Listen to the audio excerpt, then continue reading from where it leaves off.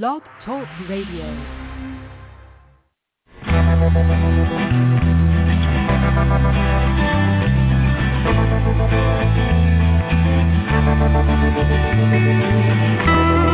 Stroll through the pictures, what I've left behind. Here once again,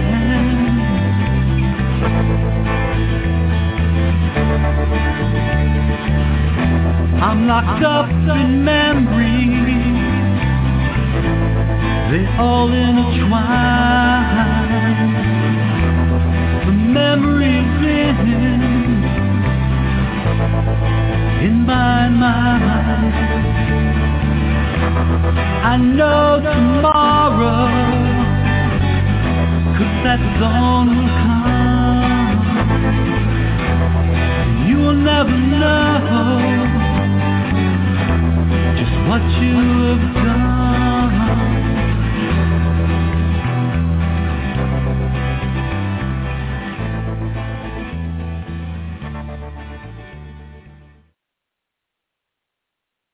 Well, good evening, everyone, and welcome to the NASCA Stop Child Abuse Now Blog Talk Radio Show. NASCA is the National Association of Adult Survivors of Child Abuse, and you can listen to us now, or we'd love to hear from you later as well. So we are on scan number 3123 this evening, and excited to introduce you to our special guest. But first, I'd like to let you know my name. I always forget that. I'm really bad about that. My name is Kim Lakin, and I am your host for this evening. And my beautiful co-host, Penelope, is on with me this evening. And hello. Just excited to have you here. I'm glad you're here with us tonight. So we have a single purpose at NASCA, and that is to address issues related to childhood abuse and trauma, including sexual assault, violent or physical abuse, emotional traumas, and neglect. And we do so with two goals. One, by educating the public, especially as related to helping society get over its taboo of discussing childhood sexual abuse, also known as CSA, presenting facts showing child abuse to be a pandemic, worldwide problem that affects everyone. And two, by offering hope and healing through numerous paths and providing many services to adult survivors of child abuse and information for anyone who's interested in the many issues involving prevention, intervention, and recovery. And again, we are scan number 3123 this evening, and we'd love to have you call in and be a part of our panel if you'd like to join us. And Penelope will meet you on the back line and let you in. That address number to call is 616-595-2118. And again, we'd love to have you join us. So our special guest this evening is Tom. Asked him what it was, and then we started talking about everything. I apologize, Tom. I glossed it up anyway. But he is from Minneapolis, Minnesota, and he was born and raised in the Twin Cities in the metro area. He's the third of 5 children. A nice, crazy house I'm sure you grew up in. As a youth and growing into adulthood, he always seemed to feel out of place, as if he didn't really fit in or didn't belong. So in his early 30s, he was diagnosed with an acquired brain injury, which I told him I'd love to hear more about that too, because I'm not sure what that exactly means. And then that required endoscopic neurosurgery. After that event, he began a long and winding journey of self-discovery and self-improvement. In early 2010, he began getting into men's work, which is men working on themselves, become the best and healthiest version of themselves that they could possibly be. Within a few years, in 2016, he was hired as the office manager of the Twin Cities Men's Center. where he provides a variety of services for men looking to grow in body, mind, and spirit. An educational nonprofit, TCMC, provides services for men seeking to grow in body, mind, and spirit, and advocates for healthier families and community relationships. So now that's in its 47th year of operation. I love that. And the Men's Center enjoys the respect of the community it serves and features such programs as anger management, support groups, and workshops. Tom is also a coach trained in iPEC, Accredited Coach Training. Companies all have an excellent approach with proven methodology that delivers effective results. And so I'm interested to hear a little bit more about that as well.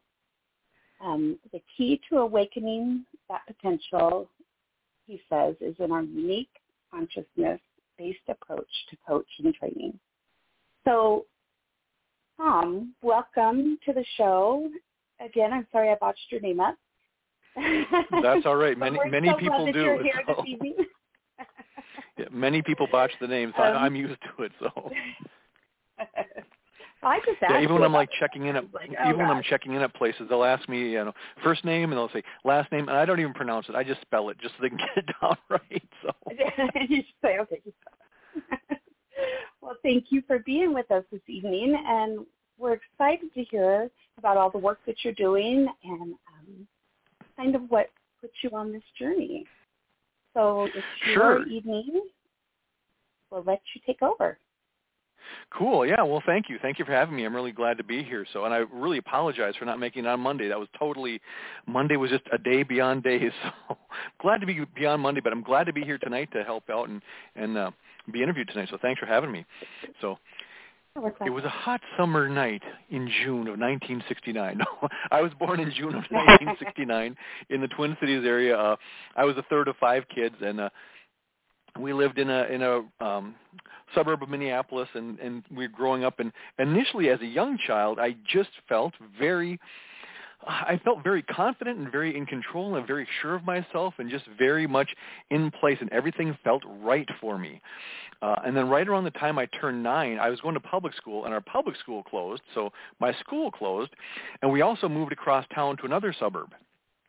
So I had a school change and a location change, and that switch going into 4th grade, I don't know what it is. I've heard that kids at certain ages, if they move the area where they live and they move schools, it can be really challenging for them. And I think that was what was going on with me, because I got to this new school and my old school where everybody liked me and it was fun and it was cool and I just fit in so well and it was where I was meant to be.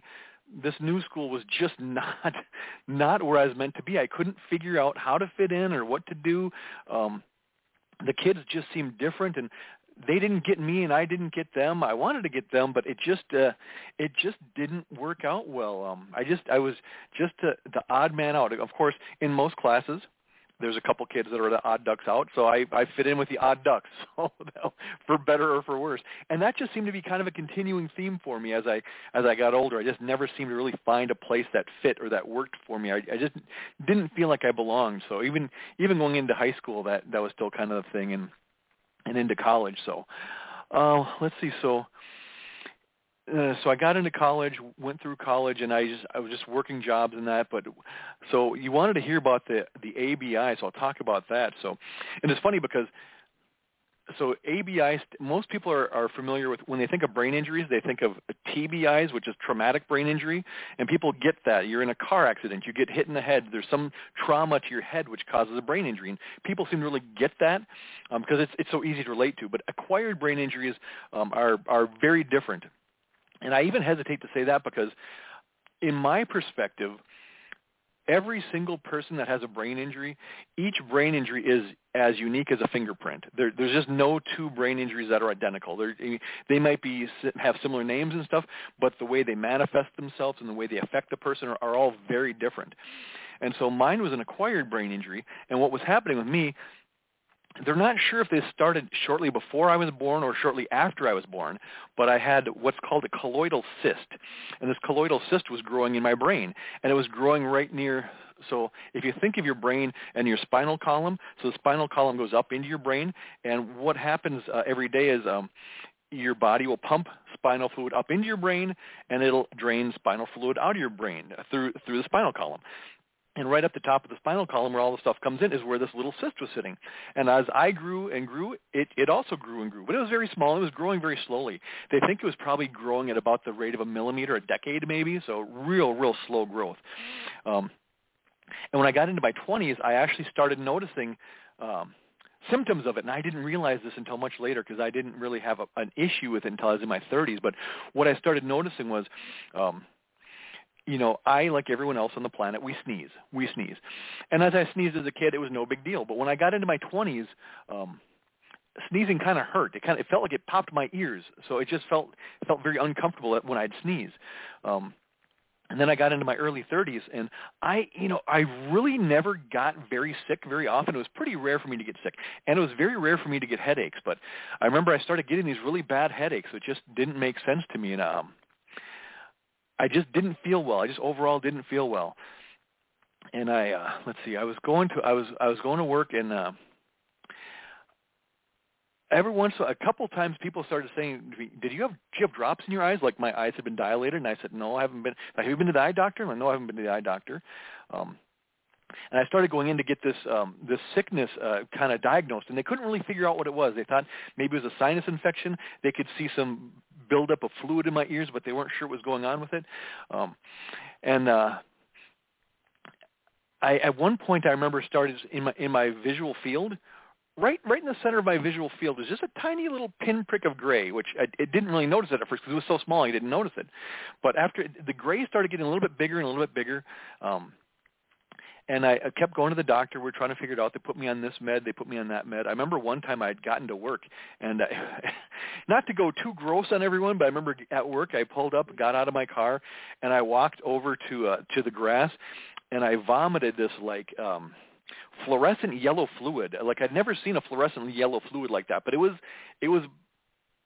a distinctly different color than any fluid I'd really seen before. So I'm starting to get the feeling that something severe is not right here. So I remember I'd gone to the doctor, and they gave me these one pills, and they said, okay, I want you to take these pills, take them for this long, and then but be careful because the side effects could be really strange, and we don't, so be expecting that. And I was like, well, what could they be like? And they said, well, it varies, but be prepared for some possible unusual side effects. And okay, so I thought that was, what was to be expected. And I remember I was laying in bed one night watching TV, and suddenly, instead of watching one TV morphed into two TVs. So I was suddenly seeing two TVs. My vision had literally doubled.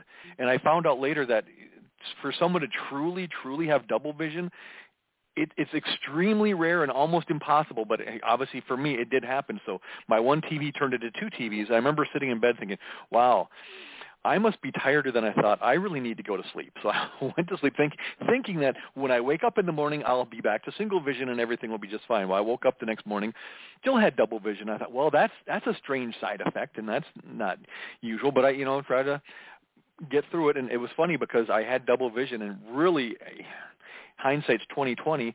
No pun intended, but hindsight's 20/20. But I really shouldn't have been driving. But I found that if I closed one eye, I would have single vision and could manage driving, which was a bad idea. If you're listening to this and you have double vision, do not drive with double vision. Don't do it. I did it and it was fine, but don't do it. So, and again, now that the vision was doubled, there's two little gray pinpricks in the center of my vision. And as the days went by, those pinpricks started growing into bigger circles. So I started having these very significant blind spots in the middle of my field of vision. And I called the doctor and I said, well, you said this, about the weird side effects. Should this be happening? And they're like, well, no, that doesn't sound right. We don't think that should be happening, but give it a couple more. How long has it been since you took the drugs? I told him, I said, give it a couple more days. If it doesn't clear up in a couple of days, give us a call back.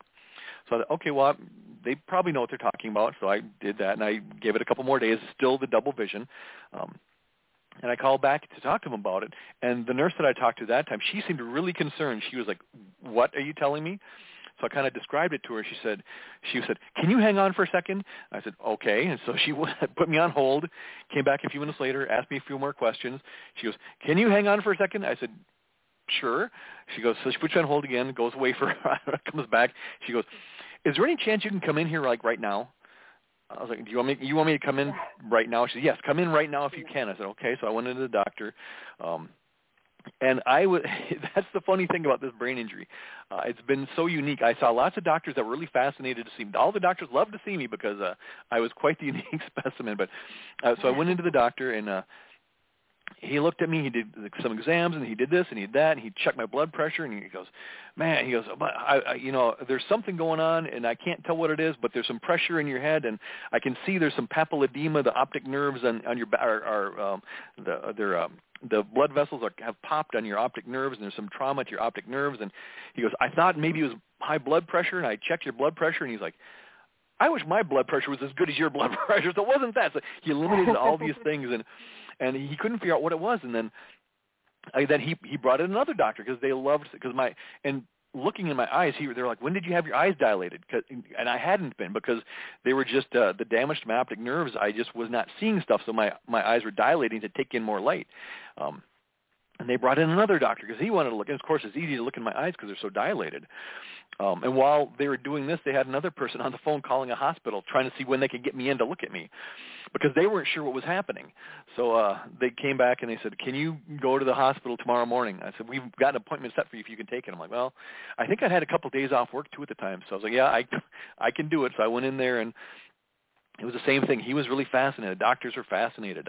Kept looking and couldn't figure out what it was. And finally, they did a CAT scan. They did a CAT scan, and they said, "Okay, you can go home. We'll give you a call in a couple hours, and we'll let you know what's going on." So I went home to sit with my double vision and watch double TV, and stuff, and just relax. And they called me. They said they called me like an hour or two, I think, and they called like 3 hours later than they said they would, so which is kind of stressful. But they said they couldn't say exactly for sure what was happening, but they said that there was some type of, I don't know if they called it a cyst at the time or a tumor in my brain, and they wanted me to go see another specialist because they were concerned about that. So, and I might need brain surgery. And I was like, wow, that's not what I expected at all, because I was just having some headaches and stuff and thinking it was a sinus infection. Now I need brain surgery.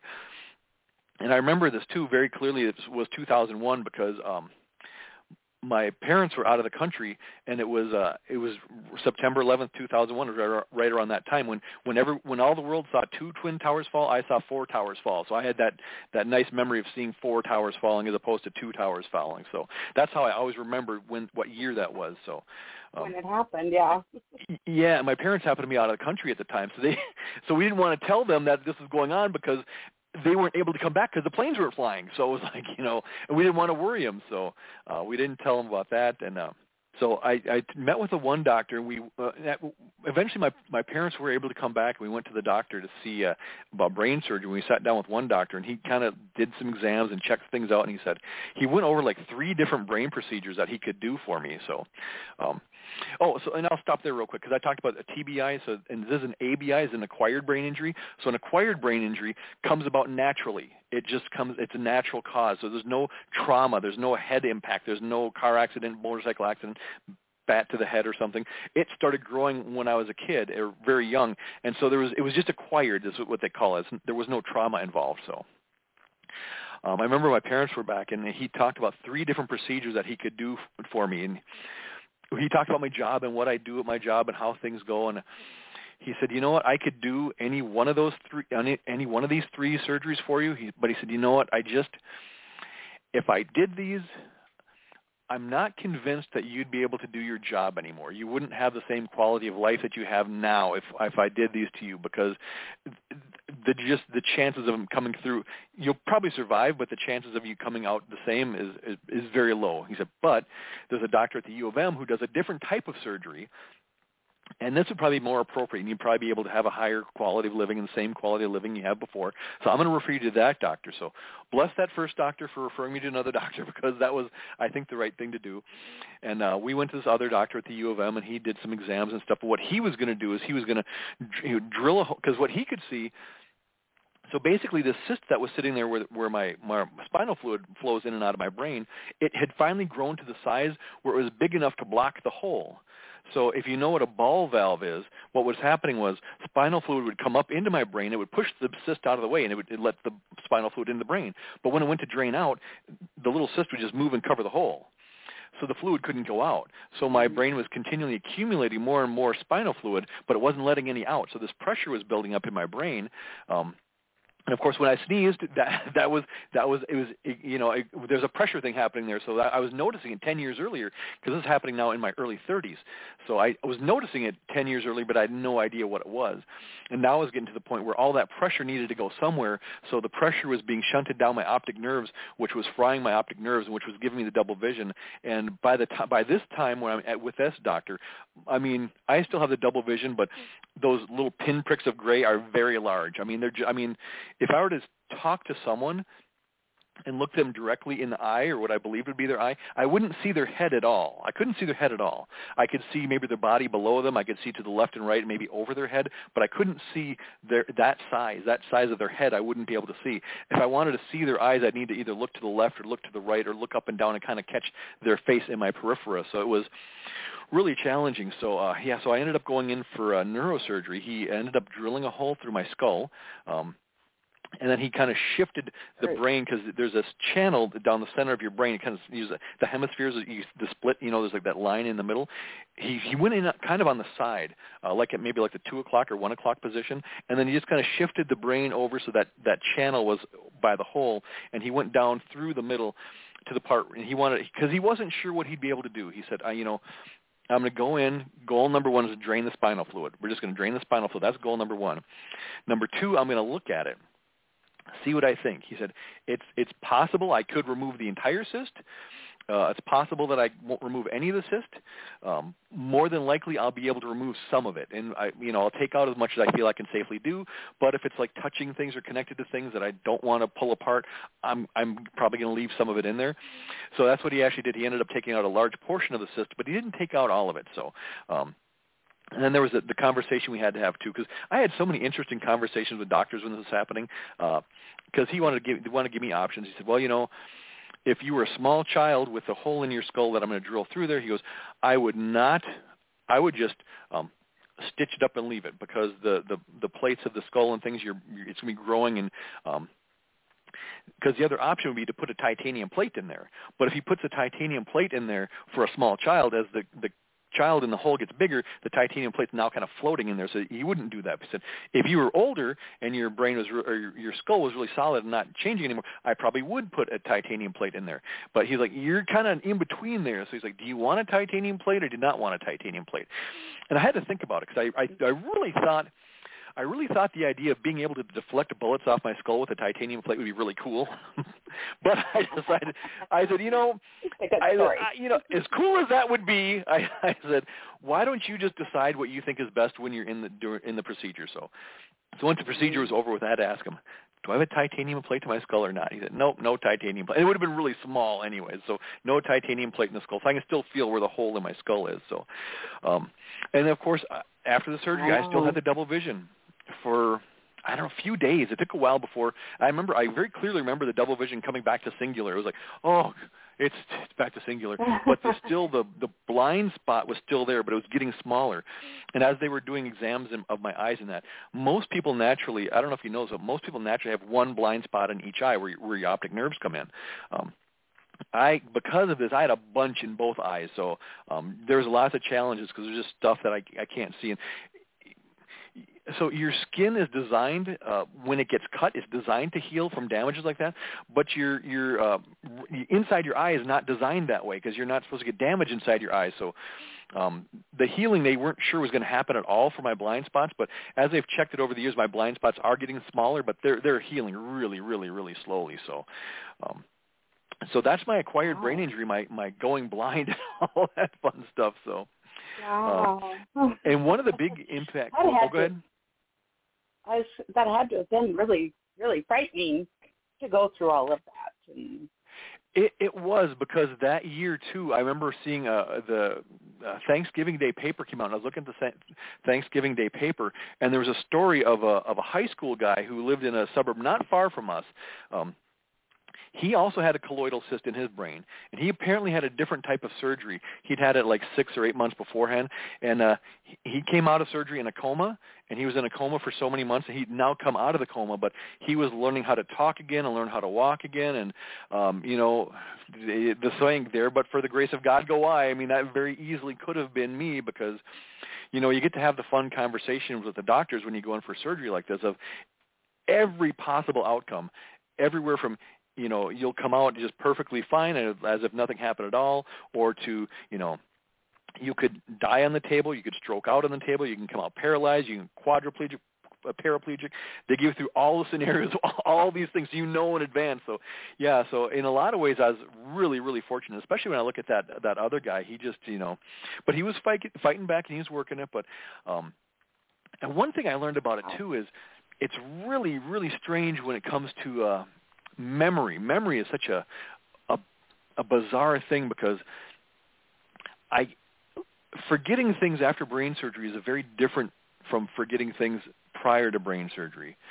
Because, and I've read people say, too, it's something that you really can't explain. I've tried to explain it to people, but I don't know if they ever really get it.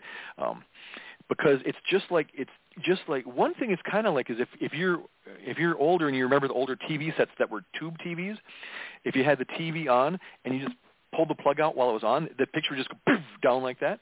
And you plug it back in, and you just get a little spark, and it starts slowly coming up. It's kind of like that. It kind of like things just shut off. Like your brain just shuts off, and you don't know anything, and then things just kind of start slowly coming back. It was really bad after brain surgery. I could be in mid-sentence and just forget even what the next word I was going to say, or even what we were talking about, or who I'm talking to. And I say that to people, and they go, "Oh yeah, that happens to me all the time. I forget." But it's different. It feels different than that. Yeah.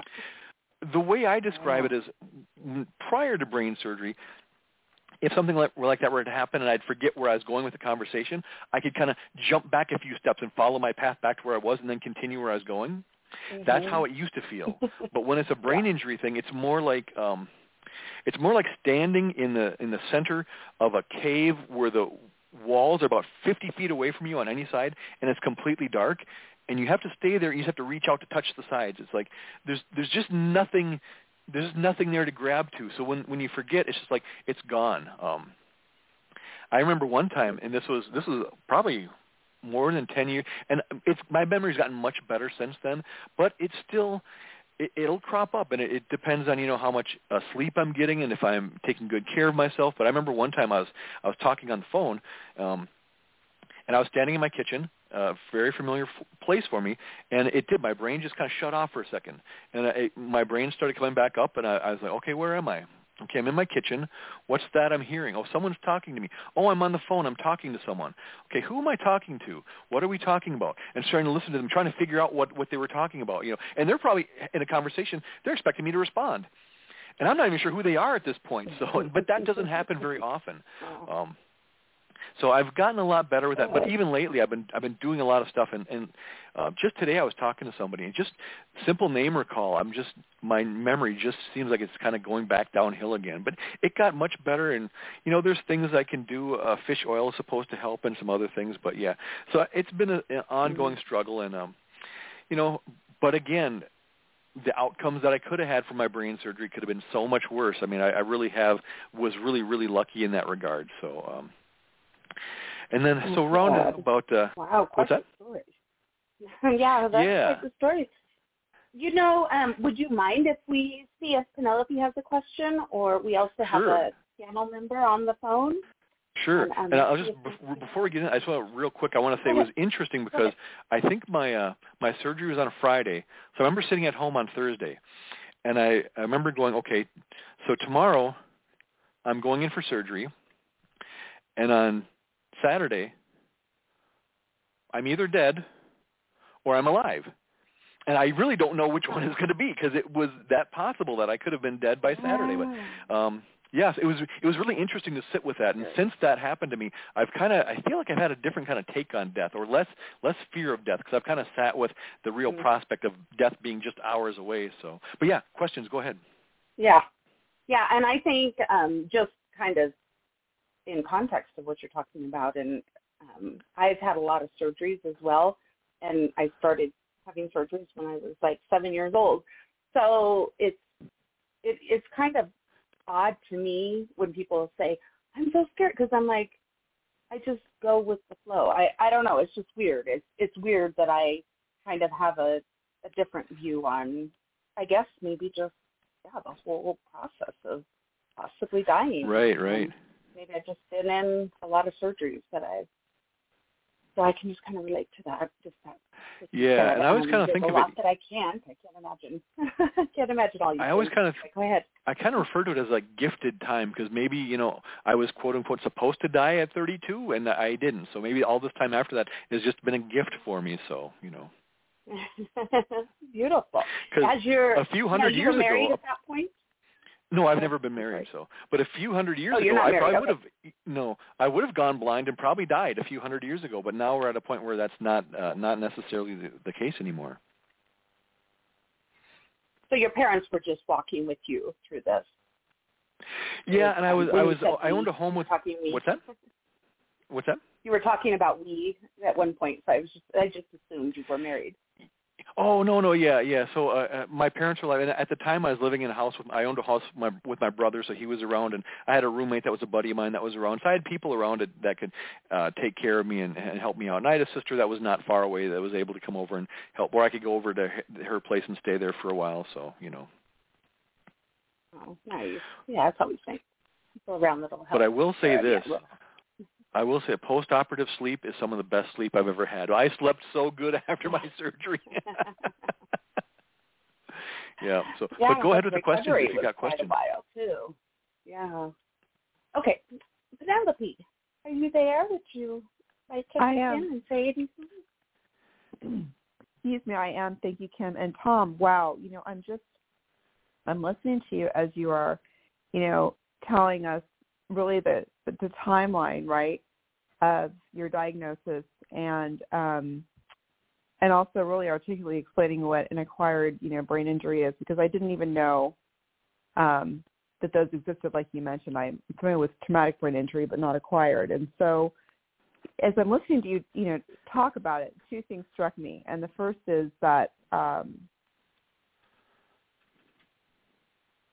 hearing as your symptoms progressed and went from basically you thinking you had a sinus infection to being told, in a very short period of time that you needed to have brain surgery and that you may never be the same again, that's very traumatic.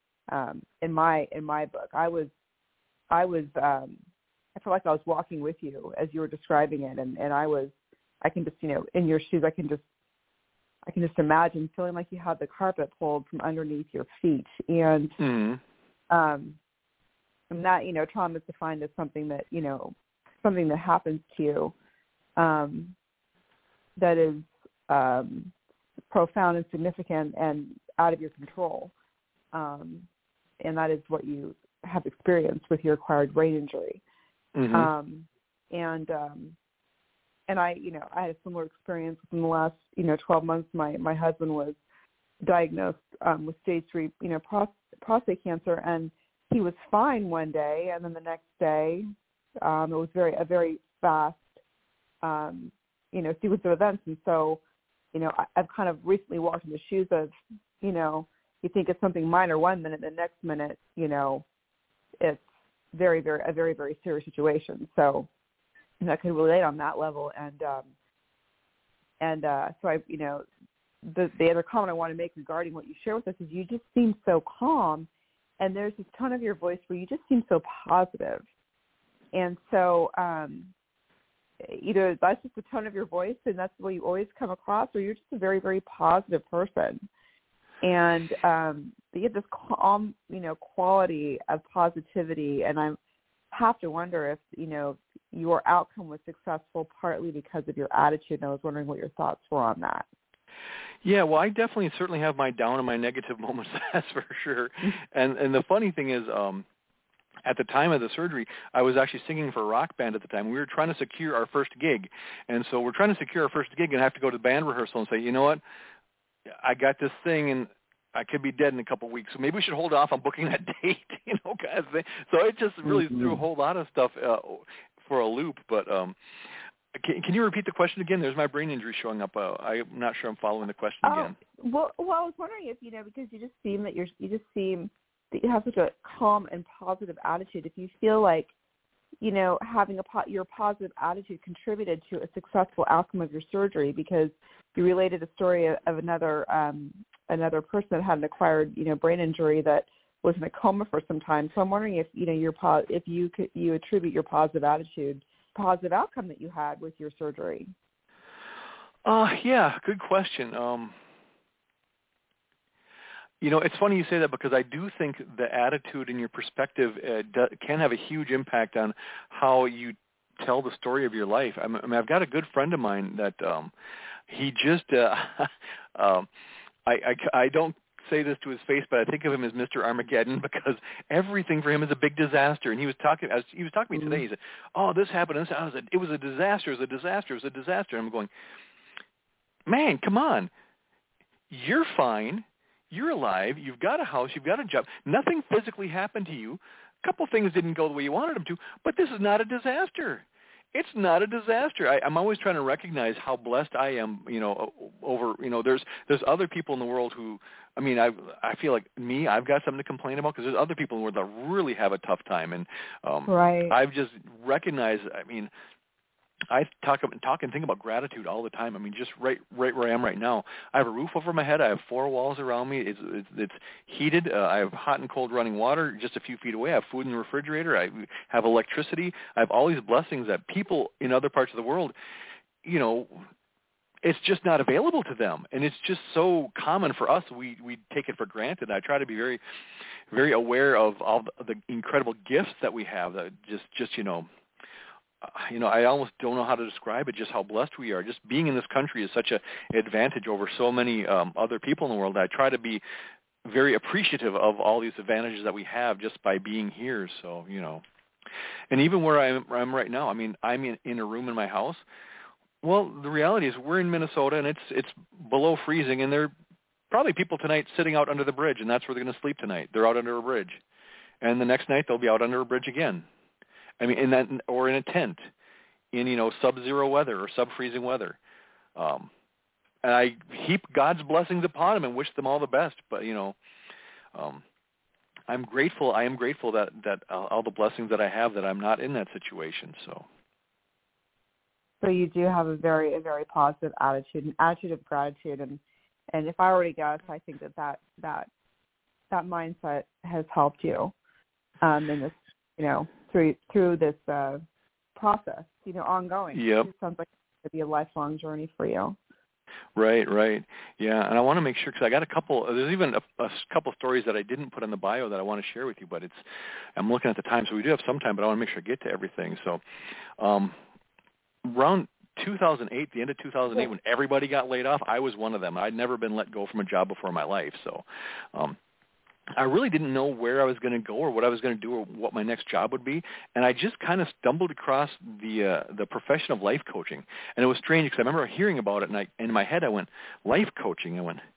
I have no idea what that is. But something in my head said, but that's what you're supposed to be doing. I went, okay. That's interesting, but it doesn't help much, because I still don't know what that is. So I went on a journey of trying to find out what this thing is that I'm supposed to be doing. And I found myself enrolled in coaching school and coaching training, and I went through the Coaches Training Institute and went through their entire program. Then I went through their certification program and got certified as a certified professional coactive coach. And around that time, too, one of the things I was thinking about was what would it be like to serve or coach with people who are or have been in prison. What would that be like? Because that'd be a great population to work with, I thought. And as I would say that to people, I got lots of discouragement. I got lots of, what are you talking about? What are you thinking? You've got to be crazy. You don't want to be around those people. You don't want them to know you, see you, know where you live. Stay away from people who've been in prison. So I got all this negative, so I kind of gave up on that. And I started doing some more men's work. I did a retreat with the Mankind Project. It was a really, really powerful weekend. And I got connected with some groups after that. And one of the guys in my group, he said, oh, you know, you should talk to this guy because he does volunteer work in prison. I went, oh, that sounds interesting. So he introduced me to him, and I started talking to him. And I said, so what do you do in prison? He kind of was talking about the things they do. He's volunteering with an organization called the Alternatives to Violence Project. And he was talking about how they talk to guys and they do exercise and they kind of map things out and they explore stuff. And I was sitting there going, boy, this is not exactly coaching, but it's very close to coaching. But it's got some very coach-like components. And as I listened to him talking for a while, and finally at one point I said, you know, do you guys need any help doing that? And he almost fell right out of his chair. He was like, you want to help us? I said, well, if you want help. He goes, I'll let you run a weekend if you want to. And I went, whoa. Let's slow down. I don't know anything about this. I'm not ready to run a weekend, but if you want some help, I'll be able to help you.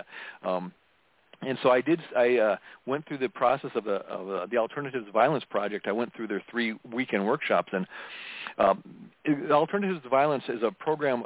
It's a global program, and so they do workshops in prisons and they do workshops in the community. Minnesota, it's mostly in prisons. I know California does a lot more in the community, and it actually came about because sometime in the 70s, I think it was Attica prison, I'm not sure, but it was a prison out on the East Coast, had a really, really big riot, and like a bunch of corrections officers were killed and a bunch of inmates were killed. And once it all settled and everything calmed down, it was actually the inmates that said, hey, you know what? We don't want to live like this anymore. We have to stay in prison, but we don't have to stay violent. We want to find an alternative to violence. And they got connected with the Quakers. And the Quakers have a long history of doing volunteer work and serving people in prison. So between the prisoners and the Quakers, they developed this program called the Alternatives to Violence Project. And there's 3 2.5-day workshops they go through. The first one is the basic. Fancy name. It's the first one, so they call it the basic, where you're introduced to the ideas and philosophies and techniques used in alternatives to violence. And the second one is called the advanced. So in the advanced, what they do is the facilitators going into the advance don't even know what they're going to do for the weekend because they get there on Friday night, and the group comes together, they build some community, then they ask the group what is important to them and what they would like to work on for the entire weekend. So the group comes to a consensus of what they want to work on for the entire weekend. Then the facilitators design the weekend Friday night. They come back Saturday morning and start it. And the third workshop is called Training to Facilitate, where they take a bunch of participants and they basically go through another workshop, but they have the participants play the role of facilitators and kind of coach them through being facilitators. And how that kind of applies to what's happened here is, which I think is interesting because it kind of ties into the Men's Center too. I've worked with a lot of guys in prison. Prior to COVID, I was spending anywhere between, I'd say 100 and 300 hours per year in prison working with men on nonviolent conflict resolution. And a lot of them were in there on sex offenses. And I generally wouldn't ask a guy, what he was in there for, because it wasn't why I was there. But, as you get to know the guys and you work with them more, a lot of times they want to share. They want to get stuff off their chest. They want to connect at a deeper level. And a number of guys had been in there for sex offenses, and as you get to know them and hear their story,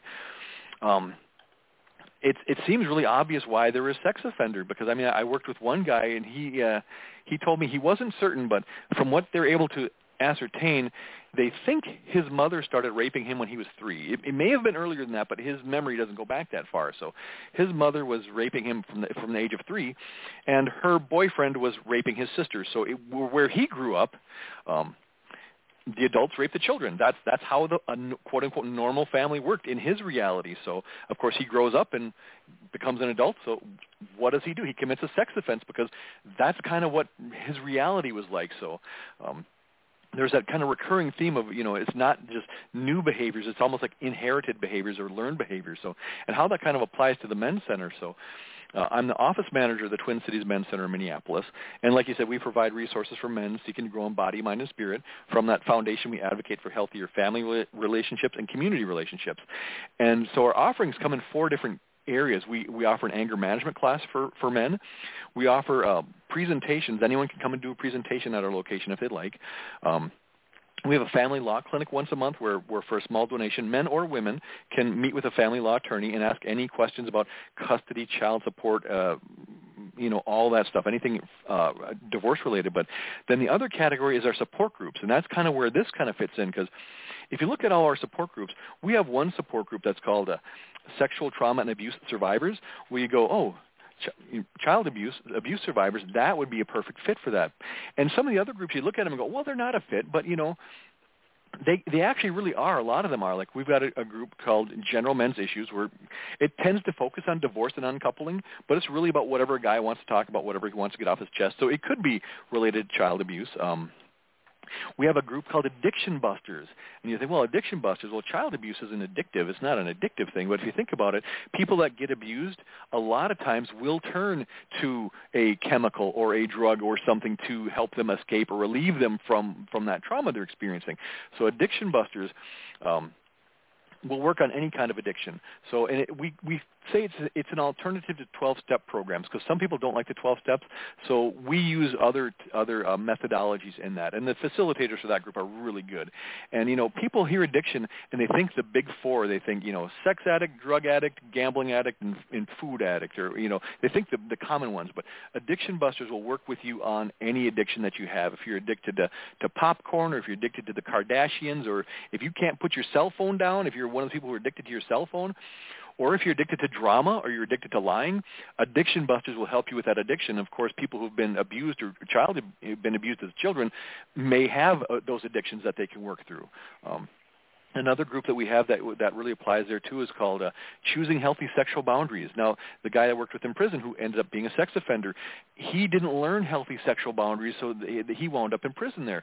So Choosing Healthy Sexual Boundaries are guys that recognize that their behavior may not be appropriate, and that could have come from being abused as a child too. So, and that's a really strong group. We got very committed guys and very good facilitators, and they're so committed to that group, and they're really committed to helping guys make sure that they're choosing healthy sexual boundaries for themselves and for their community. And everybody wins when a guy comes to a support group and really gets a lot out of it and really embraces what it's about. And to tell you, hopefully it's not too long a story, but one of the guys that was attending that group for a while, I'm not sure if he's still attending there, but he was in prison for a sex offense, and he came up for, and actually in Minnesota it's a little weird because you can go to prison for a sex offense, and once your prison sentence is over with, you can stay incarcerated if they decide that you should not be let out again. So there's some people that are incarcerated after their prison sentence is over with, which seems kind of strange to me, but he was in that situation, and he was coming up to be released, and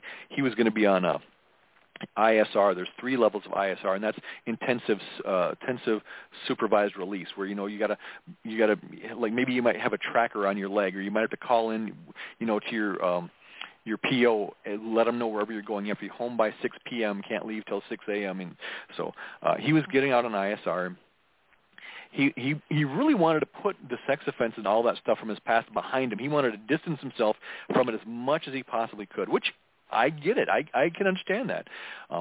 But his PO, his parole officer, kept saying, you really should try out this boundaries group. You should check out the Healthy Sexual Boundaries group. And he resisted. He did not want to do it. He's like, I don't want to be around. I don't want to have anything to do with any of that stuff.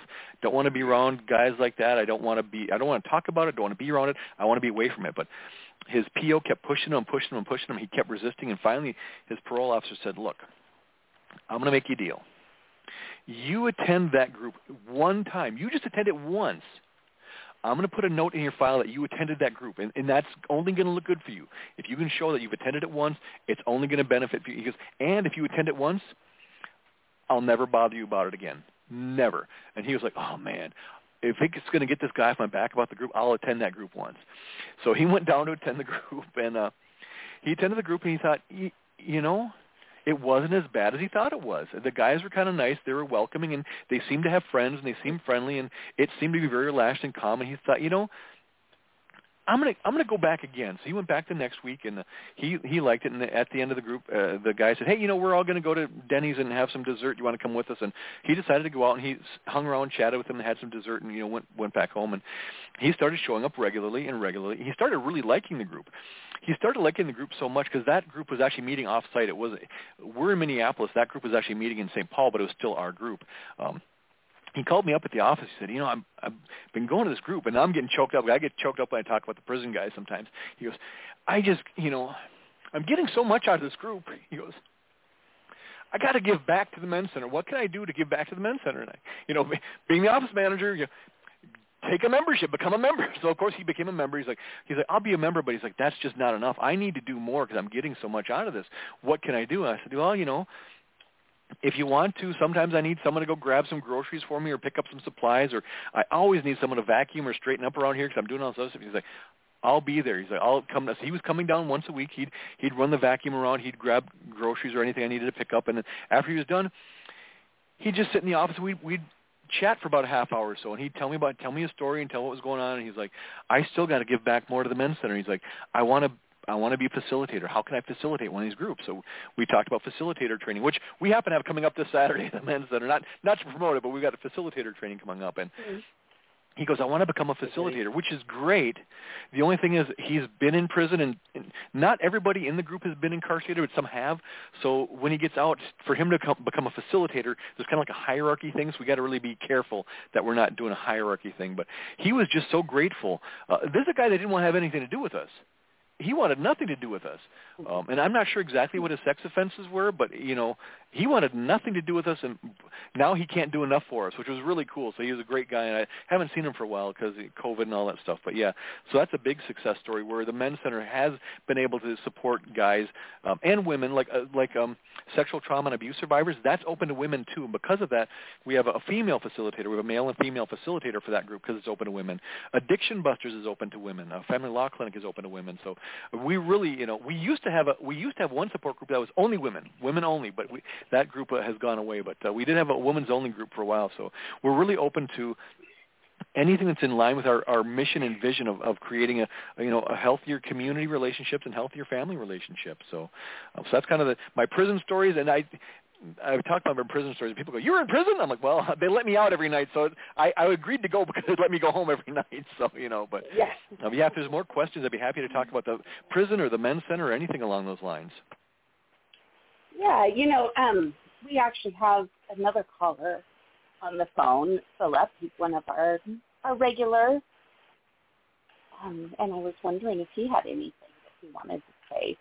Philip, we opened your line. Did you want to say anything to Tom? Do you have any questions or anything? Well, have you ever heard of the Life Freedom class for the men's group thing? I'm not certain that I have. My brain injury is still, I hate using it as a crutch, but I'm not sure that I have. Okay, I'm just curious because I was in a class like that at my church, and it was about sexual integrity. It was a pretty good class. Cool, very cool. So is that your paid occupation right now? Yeah, well, I work for the Men's Center. I'm also a professional life coach, and I do some contract work for a courier company. So those are kind of the three things that I do for pay. For volunteering, I do the volunteer work in prison, which I haven't done for a while because of COVID. And then I also I'm the state director for a chapter of a global UFO investigation organization. So I run the Minnesota State chapter of the Mutual UFO Network in my limited spare time. So. That's pretty cool. That's all I have to say for now. Thank you. Sure. Thank you. Thanks for calling. It's cool that you're volunteering, though. Thank you. Thank you for helping people like that. Not a problem. There's so many cool breakthroughs that happen when I work with guys in prison. It's just, there's so many cool, there's so many cool breakthroughs that they have. I love being part of having guys have these big breakthroughs and seeing new possibilities for their life where they thought there wasn't any, and they've got a whole new outlook and perspective. It's so much fun to be part of that. So it's rewarding. And yeah, having an attitude of gratitude while there's people sleeping under bridges and stuff is pretty nice too. Yeah, and when I have a chances, I do try to support them when I can. There was one year I went to the thrift store because I'd read an article somewhere where one of the biggest challenges for people who are homeless, and I was surprised this never had occurred to me because I haven't had this challenge, but one of the biggest challenges for people who are homeless is socks, and how important their socks are to their health. Because if they get wet or damp socks, their feet get wet and they get sick, and it's hard to dry out your socks. And having good socks is a real challenge for homeless people. So I went to thrift stores and Salvation Army, and I bought a whole bunch of socks, and I bought scarves, and I bought winter hats, and I bought we have a handbook for the streets in the Twin Cities. Both Minneapolis and St. Paul have a handbook for the streets for homeless. It's a resource book for homeless people. So I grabbed a bunch of those, and I put $1 in each of them. I made little Christmas packages. So I wrapped them all up and put a bow on them and put a little, now I'm getting choked up again. Put a little name tag on them, and it said in the two, it said I put my beloved and from, I think I put God in the from part. So I was driving around town with, half a dozen or more of these little packages on my passenger seat because I was doing courier work, so I was always driving around town. Come to the corners, there's always someone standing there with a sign looking for money, looking for a handout. Well, I would roll down the window, and this is during the wintertime, I'd hand them a Christmas package, and the look on their face, because they're used to people handing them $1 or something or some money, but to get a Christmas present was just like such a shock to them. They're like, what is this? Who is it? So it was really fun to give them Christmas presents of something, socks that I knew they needed. And I did scarves because they fit anybody, hats because they fit anybody. Someone said, why don't you get mittens or gloves? Well, mittens or gloves, you kind of got to size them more, but socks are pretty generic. So you can do hats, and scarves are just basic. So just trying to get them stuff to take care of them and just show them some love. It's not, you can't make it's like you can't make the world a better place, but you can always make your world a better place. And so I kind of go, where can I make my world a better place? Are you religious? Yes, I used to just say I'm spiritual. I was born and raised Roman Catholic, and then I used to say I was just spiritual, but now I'm getting much more back into my Catholic faith, which I know some people go, oh, Catholics, oh no, stay back, you're the bad ones, and we're definitely less than perfect, but we're doing our best. So yes, I'd say I'm religious. What do you think are the main causes of homelessness? What do I think the what? The main causes of homelessness. Main cause of homelessness? Wow, that's a great question. Main cause of, because I was actually homeless for a little while. I was homeless for a few months, not a long time. And even when I say I was homeless for a little while, again, I was very, very, very fortunate. And what I mean by that was I was able to afford to put myself up in a extended stay hotel for a little while, and then when I wasn't able to do that anymore, a friend of mine had reached out and said, hey, you know what, I got a sofa in my living room that's yours if you want it for a little while. So I was on the sofa for a while. So mine was just it came out after I lost my job and all that stuff. There was a whole bunch of compounding things that happened that got me to be there. But boy, I would think like brain injury, how each one is unique as a fingerprint, I bet you get the same thing with homeless people, because I know when I talk to guys in prison, it's the same thing. Everyone's got a very unique story. I think there may be some similarities and some overlap, but I think each story is probably unique. And boy, I guess I just don't know enough about it to say what I think is like one of the bigger or main causes of it. But I'm thinking I'm answering your question by not answering your question. So I'm sorry about that, but thank you for the question, though. Thank you for answering. Yeah. Thank you, Philip. Hi, Penelope. Are you still there? Did you have anything else that you wanted to ask Tom? Hey, Kim and Tom and Philip. Gosh, I really can't think of anything more to add because, Tom, and you've just been so expansive, which I really appreciate, and not only on your story, but on your responses, and also kind of drawing in, the work and our mission statement within NASCA into, your volunteer efforts in your work with the Men's Center. So, I really appreciate you doing that because I definitely see where there's a fit there and possible support for some of our NASCA family members that may be, within geographically within your area. I was just wanting to comment, too. The interesting thing about that, too, is prior to COVID, we'd have support groups, and everybody had to be close to the Twin Cities area or somewhat close. They could drive into the support groups. But when COVID came, we all kind of had to shut down, so we opened some Zoom accounts so the groups could continue to meet on Zoom. And we've also, I didn't mention our gay issue support group or our sexually evolving man support group, but we'd have these meetings on Zoom, and we started getting guys from New York State or from Michigan or from California or Nevada or from South Dakota attending our groups. And now that we're opening up after COVID, these guys have made good connections. And like, well, we want to keep these guys in the group. So now, even though we were kind of meant to be just a local Twin Cities men's center, we are starting to draw people from around the country. So people from NASCA who are interested in a support group, most of our groups are at least having an online option. So they can always reach out to us, and if they want to attend a support group, they're more than welcome to. There's no fee for our support groups. We ask for donations, but the reality is some people can't afford to donate, and that's perfectly fine.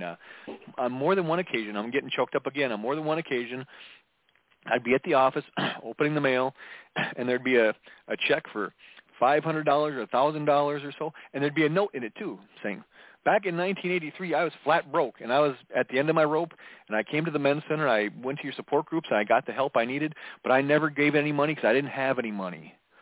Well, now here it is 30, 40 years later. My life has turned around, and now I got some money. I'm giving you some money so you can keep your doors open for the next person that doesn't have a dollar that needs your help. So, I mean, that's happened more than once. You know, we don't charge anything. We ask, and if you can't give it, you don't have to. And you don't have to come back 20 years later and give us $1,000. You don't have to. But if you want to, that's great, but you're not required to. So, yeah, we really want to be we never want a dollar to keep someone from coming to us for help and support. So that's a great story. That is a great story. My only other question was, what any more new projects in your future? New projects in my future. Let's see. Well, getting my coaching back up and running again is like the big one that's on my radar. And then as far as the Alternatives to Violence project, they're trying to get back into the prisons. They're categorized under an educational program, and in the prisons, when they got to make a cut somewhere, education is one of the first things that get cut. So we were one of the first things cut. And now the prisons are starting to open up. The men's center's done a lot with prison too, and what we've done mostly is when you're in prison and you're getting close to getting out soon, you're going to be transitioning is the word they use. So where they have transitions fairs where they'll have a big fair at the prison, and they'll have all these vendors come in with different services or offerings that may help guys when they get out of prison, from getting your driver's license, getting your ID, getting a place to live, getting a job, whatnot. And so we've always been participating in transitions fairs, and we've been doing them virtually the past few years because they weren't doing them in person, but now we're going to be attending our first transitions fair in person within the next couple of weeks. We're really excited that the prisons are opening up enough at least to have in-person transitions fairs. And there was another prison in town here too where quarterly, they have a transitions class. They would ask us to come in quarterly and do like an hour-and-a-half presentation on the men's center. And we're now going back into that prison in person too. So they're starting to open up. So it's really, really good to see that the prisons are opening up. And that means, I'm hoping that means the Alternatives to Violence project will be getting back into the prisons because, like I said, that's one thing that's interesting about the Alternatives to Violence project in prisons. There's a facilitation team that runs the weekend or runs workshop, but half of them are people from the outside, and half of them are prisoners on the inside. Remember how I said the third workshop is training to facilitate? Well, if they go through that training to facilitate, they can actually start facilitating workshops while they're still in prison. So I worked with a lot of guys in prison who'd gone through the workshops and wanted to become facilitators. And I could tell you prison stories till the cows come home, as it were, But yeah. So I know a lot of guys in prison who I've known for a long time that I just have not been able to see because of the COVID and stuff, and just hear how they're doing and find out what's going on with them and check in with them, because a lot of them were really enthusiastic about that program. And there was one guy I worked with. He had told me he'd taken every educational program that prison offered, every single one of them, because he wanted to get as much education out of it as he could. And he said, Alternatives to Violence project, it's the only one I'll go back to. It's the only one, because it's the one that really gives him hands-on useful tools that he can use. And I mean, I even gave him a tool inadvertently, which he used to great success. And that's the thing. We share in these workshops. We talk about stuff. We talk about ideas and concepts. And the nice thing is, guys don't have to wait till they get out of prison to try them. They can try them right there in while they're still in prison with their cellie, with the CO, with someone else on the block. I had one guy I worked with a lot. I told a story that from my life about where I used an alternative to violence in a work situation was really kind of a combative work situation, and I was a temp employee. I wasn't even my real job, so I didn't want any conflict. So I and this is before I even got into the Alternative to Violence project, but it nicely demonstrated the technique, and I shared that with the group, and the group were like, how could you do that? Why didn't you? If that were me, I'd have blown up. I'd have done this. I'm like, yep. And I was like, but I was there for my paycheck. I didn't want any problems. I wanted to get through the job, and I wanted to work well with everybody. And so I told the guy this, and he had taken what he had learned there, and he said there was this one correction officer in the prison that he just could not stand, did not get along with him, just didn't like him at all. But a lot of times that corrections officer was with a guard dog. Well, this inmate also did a lot with dogs when he was on the outside. So he decided, remember what I had told him. He said, I'm going to go up and I'm just going to say hi to them, just nicely say hi to them. And then after a while, I'm going to start asking about the dog, ask him if he likes dogs, talk about his dogs. So he kind of really very slowly built a casual, not relationship, not a friendship, but an ability to work with this guy. And because he said that corrections officer was always busting his chops, always on his case, always gave him a hard time. But he said after doing that, after reaching out, because that's one of the techniques in Alternatives to Violence, we use a set of principles called transforming power. There's like 12 or 14 steps to transforming power, and one of them is reach for that something good in others. So he saw the corrections officer with the dog, and he said, okay, he likes dogs, I like dogs. I'm going to reach for something good in that guy. So he kept reaching out for that, and the CO responded. He didn't bust his chops so much. He didn't give him such a hard time. He said, I still can't stand the guy, but at least I get along with him. I get along. He's not on my case anymore. So, it's not necessarily about liking people, but it's about what can you do to peaceably get along with him and have a positive outcome where, And so that was a big success story, and I could go on and on and on with prison success stories that just really mean a lot when I bring my silly little story from my life, because some of these guys in prison are in for they've had some challenging lives. I mean, they've had some challenging lives before prison and in prison. I probably don't need to say this, but being in prison is not a cakewalk. It's not an easy way to live your life. So they had it tough before they got there. They got it tough in there. And if I can take one of my stories from when I was a kid or from when I'm an adult and share that, and it's enough to click that bulb and put a light on or put a new idea in someone's head. And I could, like I said, I could go on and on with those stories. It's very rewarding to me to be able to give back like that.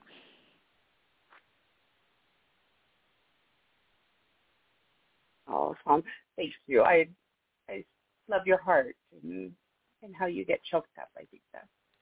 Thank you. That's good because that's the thing. Yeah. In prison, people go, I'm gonna start crying. I said, don't worry. If you think you're gonna start crying, I'm probably gonna start crying before you. So don't worry about it. I'll be right with you. So, and that was one thing too. There was a guy I worked with in prison. He had a traumatic brain injury. And I don't have a traumatic brain injury, but I get it, So he was struggling because we do exercises and talk about stuff, and literally 2 minutes later he'd have no idea what we're talking about.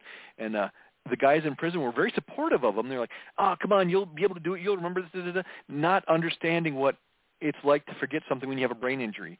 And they were supportive and trying to be positive, but he was really struggling, and but I was able to sit down with him, practically nose to nose with them, and so the entire group we're sitting in a big circle, and I'm sitting like nose to nose with them, and as if no one else is there. It's like just him and me. And I said, I've got a brain injury too. I get it. I know you can't explain it because I can't either, but I get it. And none of these people might be able to understand it, but I get it. When you say you can't remember it, I get it. And you're not alone in that. I said, don't, because he was like, I'm going to spend 2.5 days in here. I'm going to come back on Monday and not even remember it at all. I won't know a thing about it. I'm like, but that's okay. That's okay. In the here and the now, you're living it. In the here and the now, you're working it. And you might forget all of it tomorrow. And you might not. and it's all okay. So it might stick in there. You never know. What's that? Yeah, he might. You never know. Stick. He might. Yeah, So. Oh. Well, so that was cool because I think that's the only guy in prison with a brain injury where I really got to sit down and talk brain injuries with him. And I think it was good for the entire group to see too that brain injuries, it's not that you just have a bad memory. Your brain literally doesn't work the same way anymore. It's not the same. It's not the same organ that everybody else has in their head. It's a different organ, and it's very unique. And so I think everybody kind of got a clue when I did that there was something different happening there. And they really got to see someone really being honest and being of service and truly reaching out. So. Oh. Yeah, I wonder, so going back to the actual, like your surgery and your injury and everything. Sure. So is that at the top of your, so it was, because you said you had to, they went in through your skull. So it's at the top of your head. It's at the very entrance of where the spinal fluid and stuff goes in. Well, no, but the cyst was basically in the center of my brain. So that's why he had to shift my brain and my skull so the seam was by the hole. Then he kind of dug his way through the seam of my brain to get to the center because the cyst was in the center of my brain. So that's, of course, because I have to do everything the hard way. So I can't have a cyst at the top of my brain where it's easy to get to. No, I have to put it right in the middle where it's hard to get to because I'm Irish and stubborn and I can't make it easy for you. So. Now, is there a chance that it could come back? Have they ever said that? It is, yes.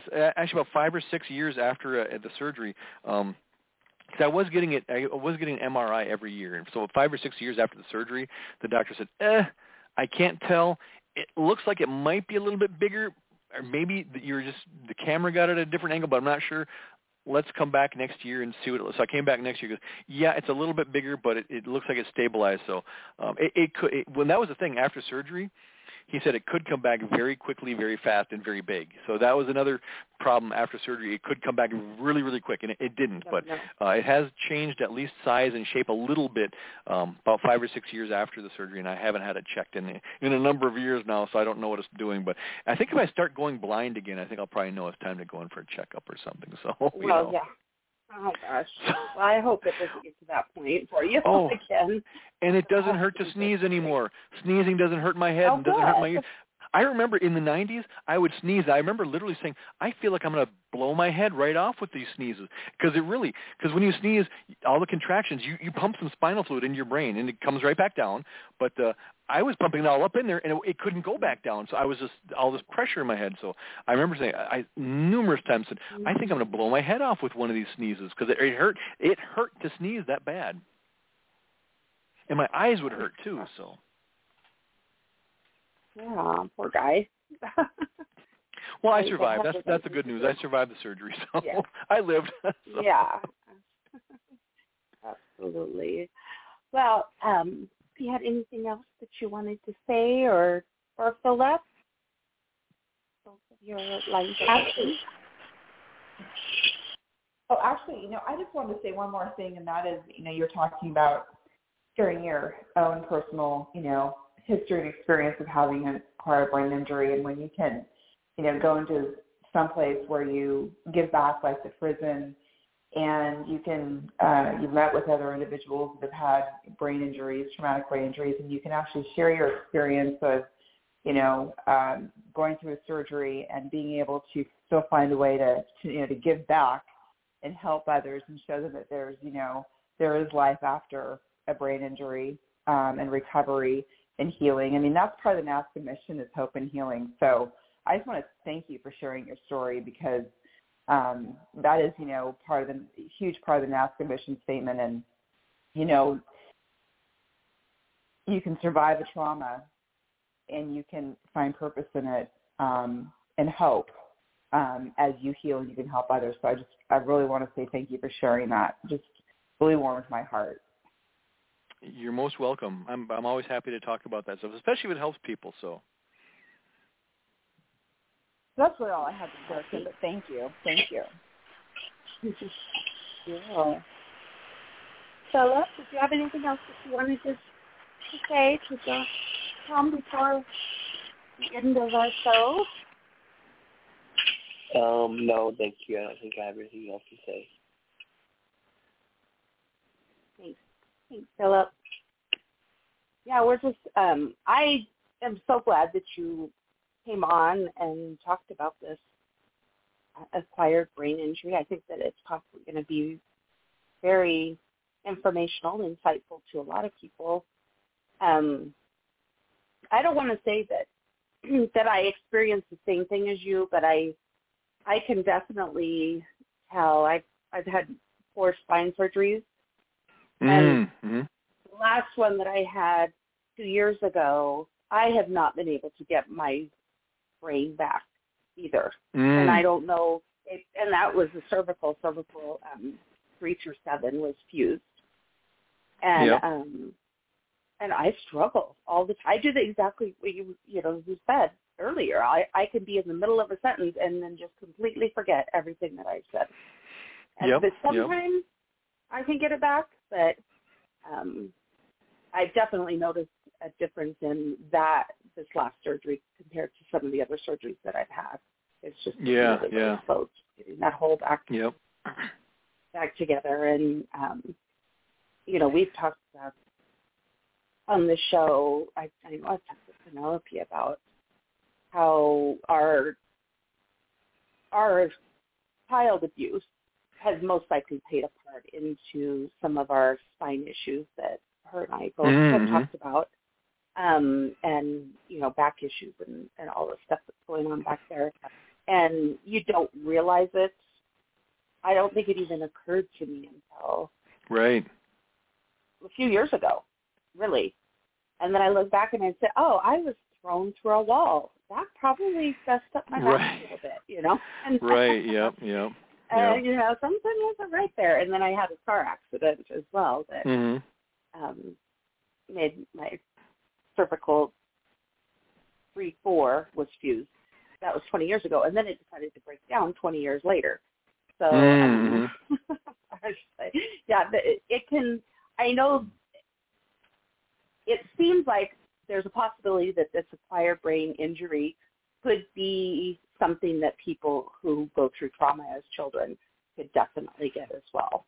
We talk a lot about how your body keeps the score on what has happened to you, and it takes a big toll on your body and how you grow and stuff. So, but thank you for sharing your story for sure, because it's been really you're most insightful. Welcome. And I love what you're doing with the Twin Cities Men's Center. That's amazing, and I love your heart. We can hear your heart coming out as you talk about that, your work that you're doing, and then I will just keep, praying that you can get going on your coaching business and, just thrive with that, because you deserve to have everything that you desire to come true.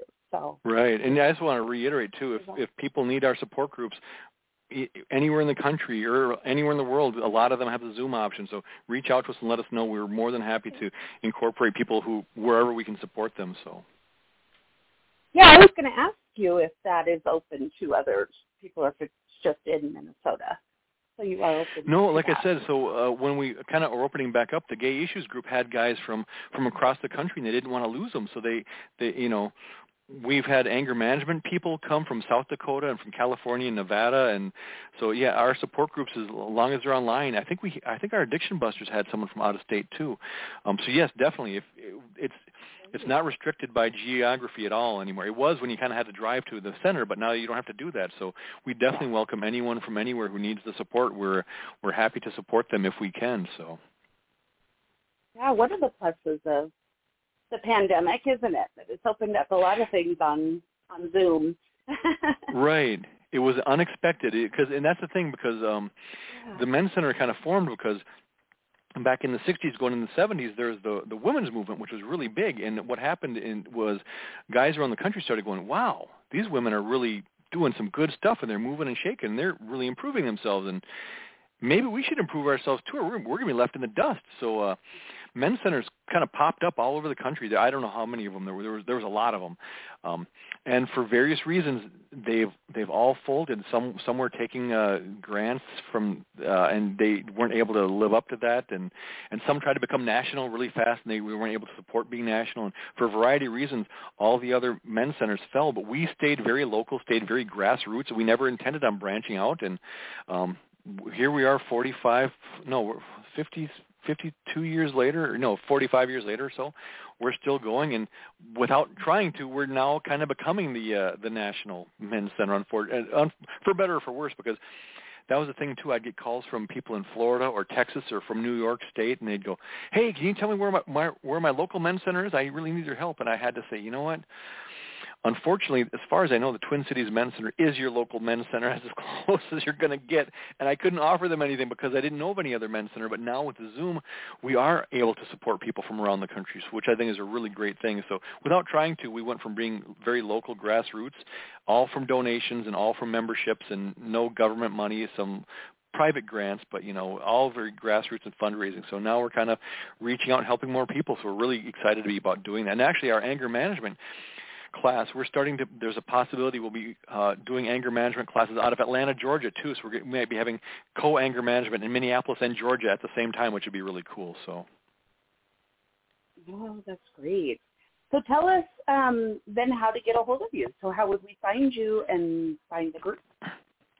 Yeah, so the easiest thing is to start with our website. Our website is TCMC, like Twin Cities Men's Center, TCMC.org. So because we're nonprofits, it's .org, and that's got all the information. But you can always reach out to me. My email address is tomm, so TOMM, @tcmc.org, and the office line is 612-822-5892. Again, the office line is 612-822-5892. And if you're in the Twin Cities, you can come down and see us. We're right on the corner of 33rd and Hennepin Avenue South in the Uptown Office Park, Suite 55 in the lower level. But, yeah, most people probably won't be that close to town, but just in case you are. But I'd start with tcmc.org, and there's a Contact Us button, and there's lots of information on our support groups and what we've got going on there. And so, yeah, that'd be the best place to start, I think. Great, yeah. Oh, you can tell you say that once in a while. You've been doing that for a while. You go really fast. I was going to tell you to repeat the phone number, and then you did. So you did good. Oh, I know, because I take so many calls during the day, and they'll say, "Hi, my name is Roy," and I'm like, "Oh, great. What was that name?" And so I realized that repeating it's good. Say it nice and slow is good. That's the important stuff. So. Yes. Yeah. So are there any other, words of wisdom or nuggets or anything that you can give us this evening? Anything that you want to say about your coaching or anything? Yeah, well, I think I kind of touched on a little bit, but not in regards to the coaching. But one of the things that we work on in coaching is perspectives.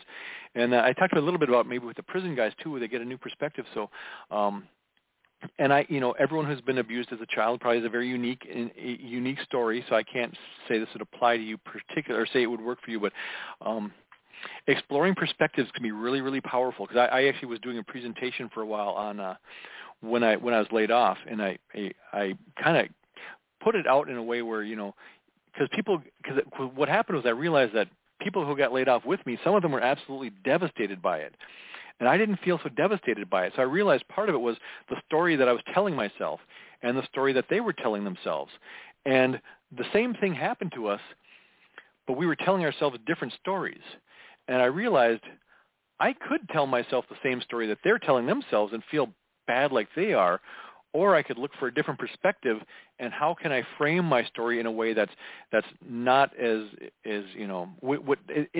frame it in a way that's more empowering as opposed to disempowering. So, and I mean, with child abuse, there's kind of like a hierarchy thing where, the child doesn't have the hierarchy like a parent would have. So it may be challenging, but I would encourage them to look, and I'm not trying to sell coaching, but maybe look at a coach and look at someone who wants to explore perspectives with you, or someone who knows about exploring perspectives, and see how can you see this from a different angle? How can you see this from a different point of view?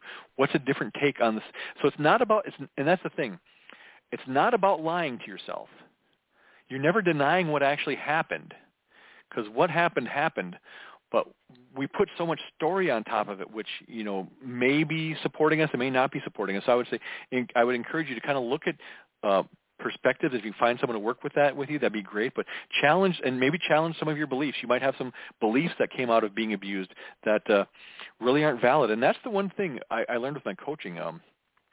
We'll have beliefs in our heads, but if I can get my client to speak that belief, as soon as they speak the belief, then they actually hear it with their own ears, and the light bulb kind of goes on, and they go, "Oh my God, I can't believe I believe that." When I think it sounds fine, but when I say it out loud, it sounds ridiculous. I can't believe that's what I think.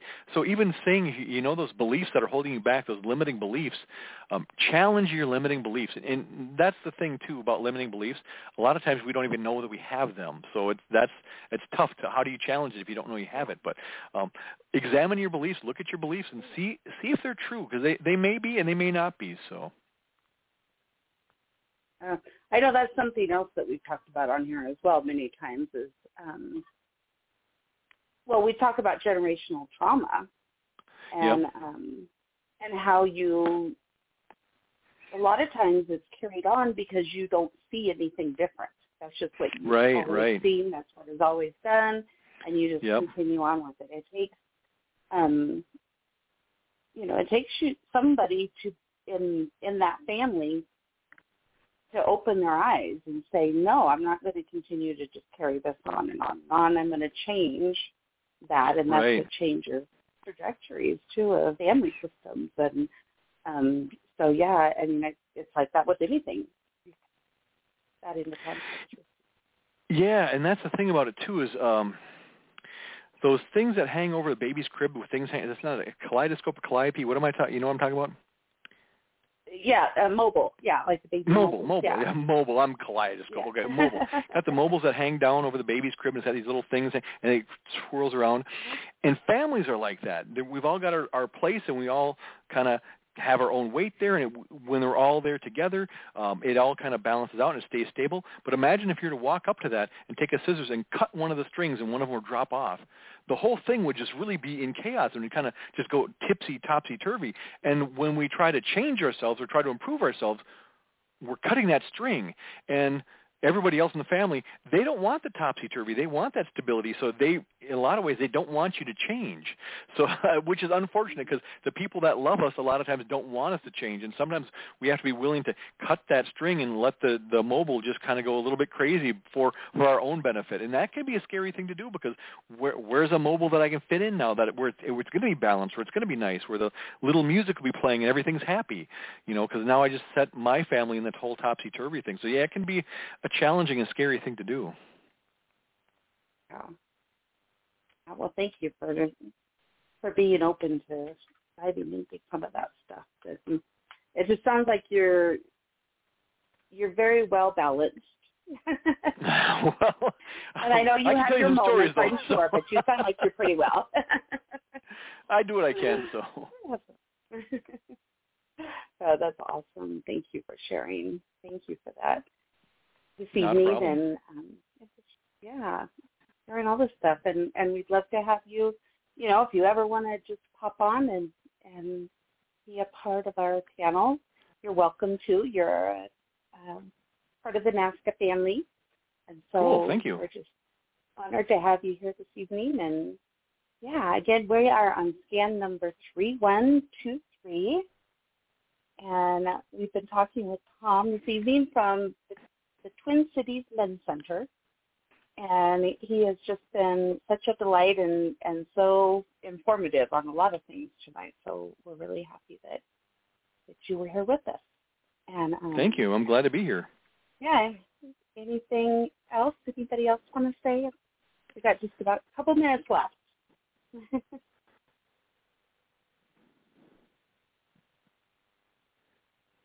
I guess I could turn mute off. It just, thank you so much, Tom, for coming on. And I've learned so much about an acquired brain injury tonight. I had never really been familiar with that particular type of brain injury, and it's just so educational and also inspiring, the fact that you've been able to, give back in such a profound way. So I just wish to really thank you for coming on, and Kim, for hosting. You're just a great job of it, and Philip for coming on, showing your support and your great questions. It's just I love being a part of NASCA, and so I just wish to thank everyone.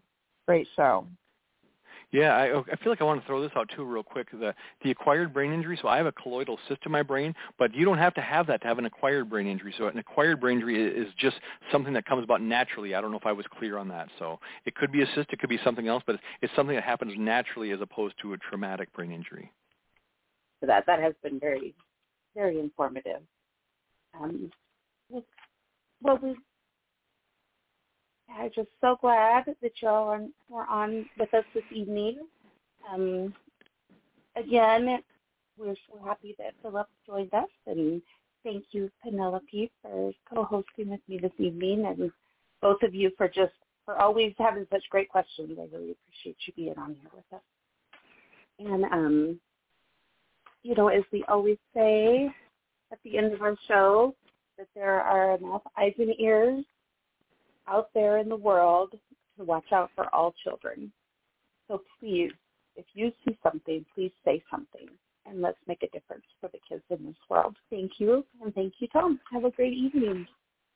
Take care, everybody. Thanks for having me. Thanks, everyone.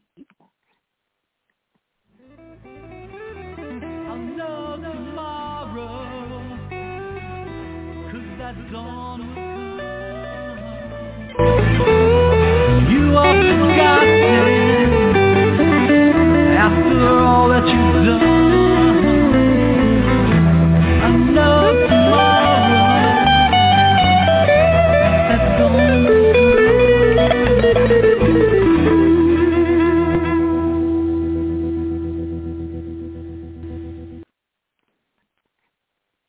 Judy was boring. Hello. Then Judy discovered ChumbaCasino.com. It's my little escape. Now Judy's the life of the party. Oh, baby, mama's bringing home the bacon. Whoa, take it easy, Judy. The Chumba life is for everybody. So go to ChumbaCasino.com and play over 100 casino-style games. Join today and play for free for your chance to redeem some serious prizes.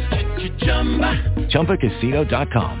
No purchase necessary. Void where prohibited by law. 18 plus terms and conditions apply. See website for details.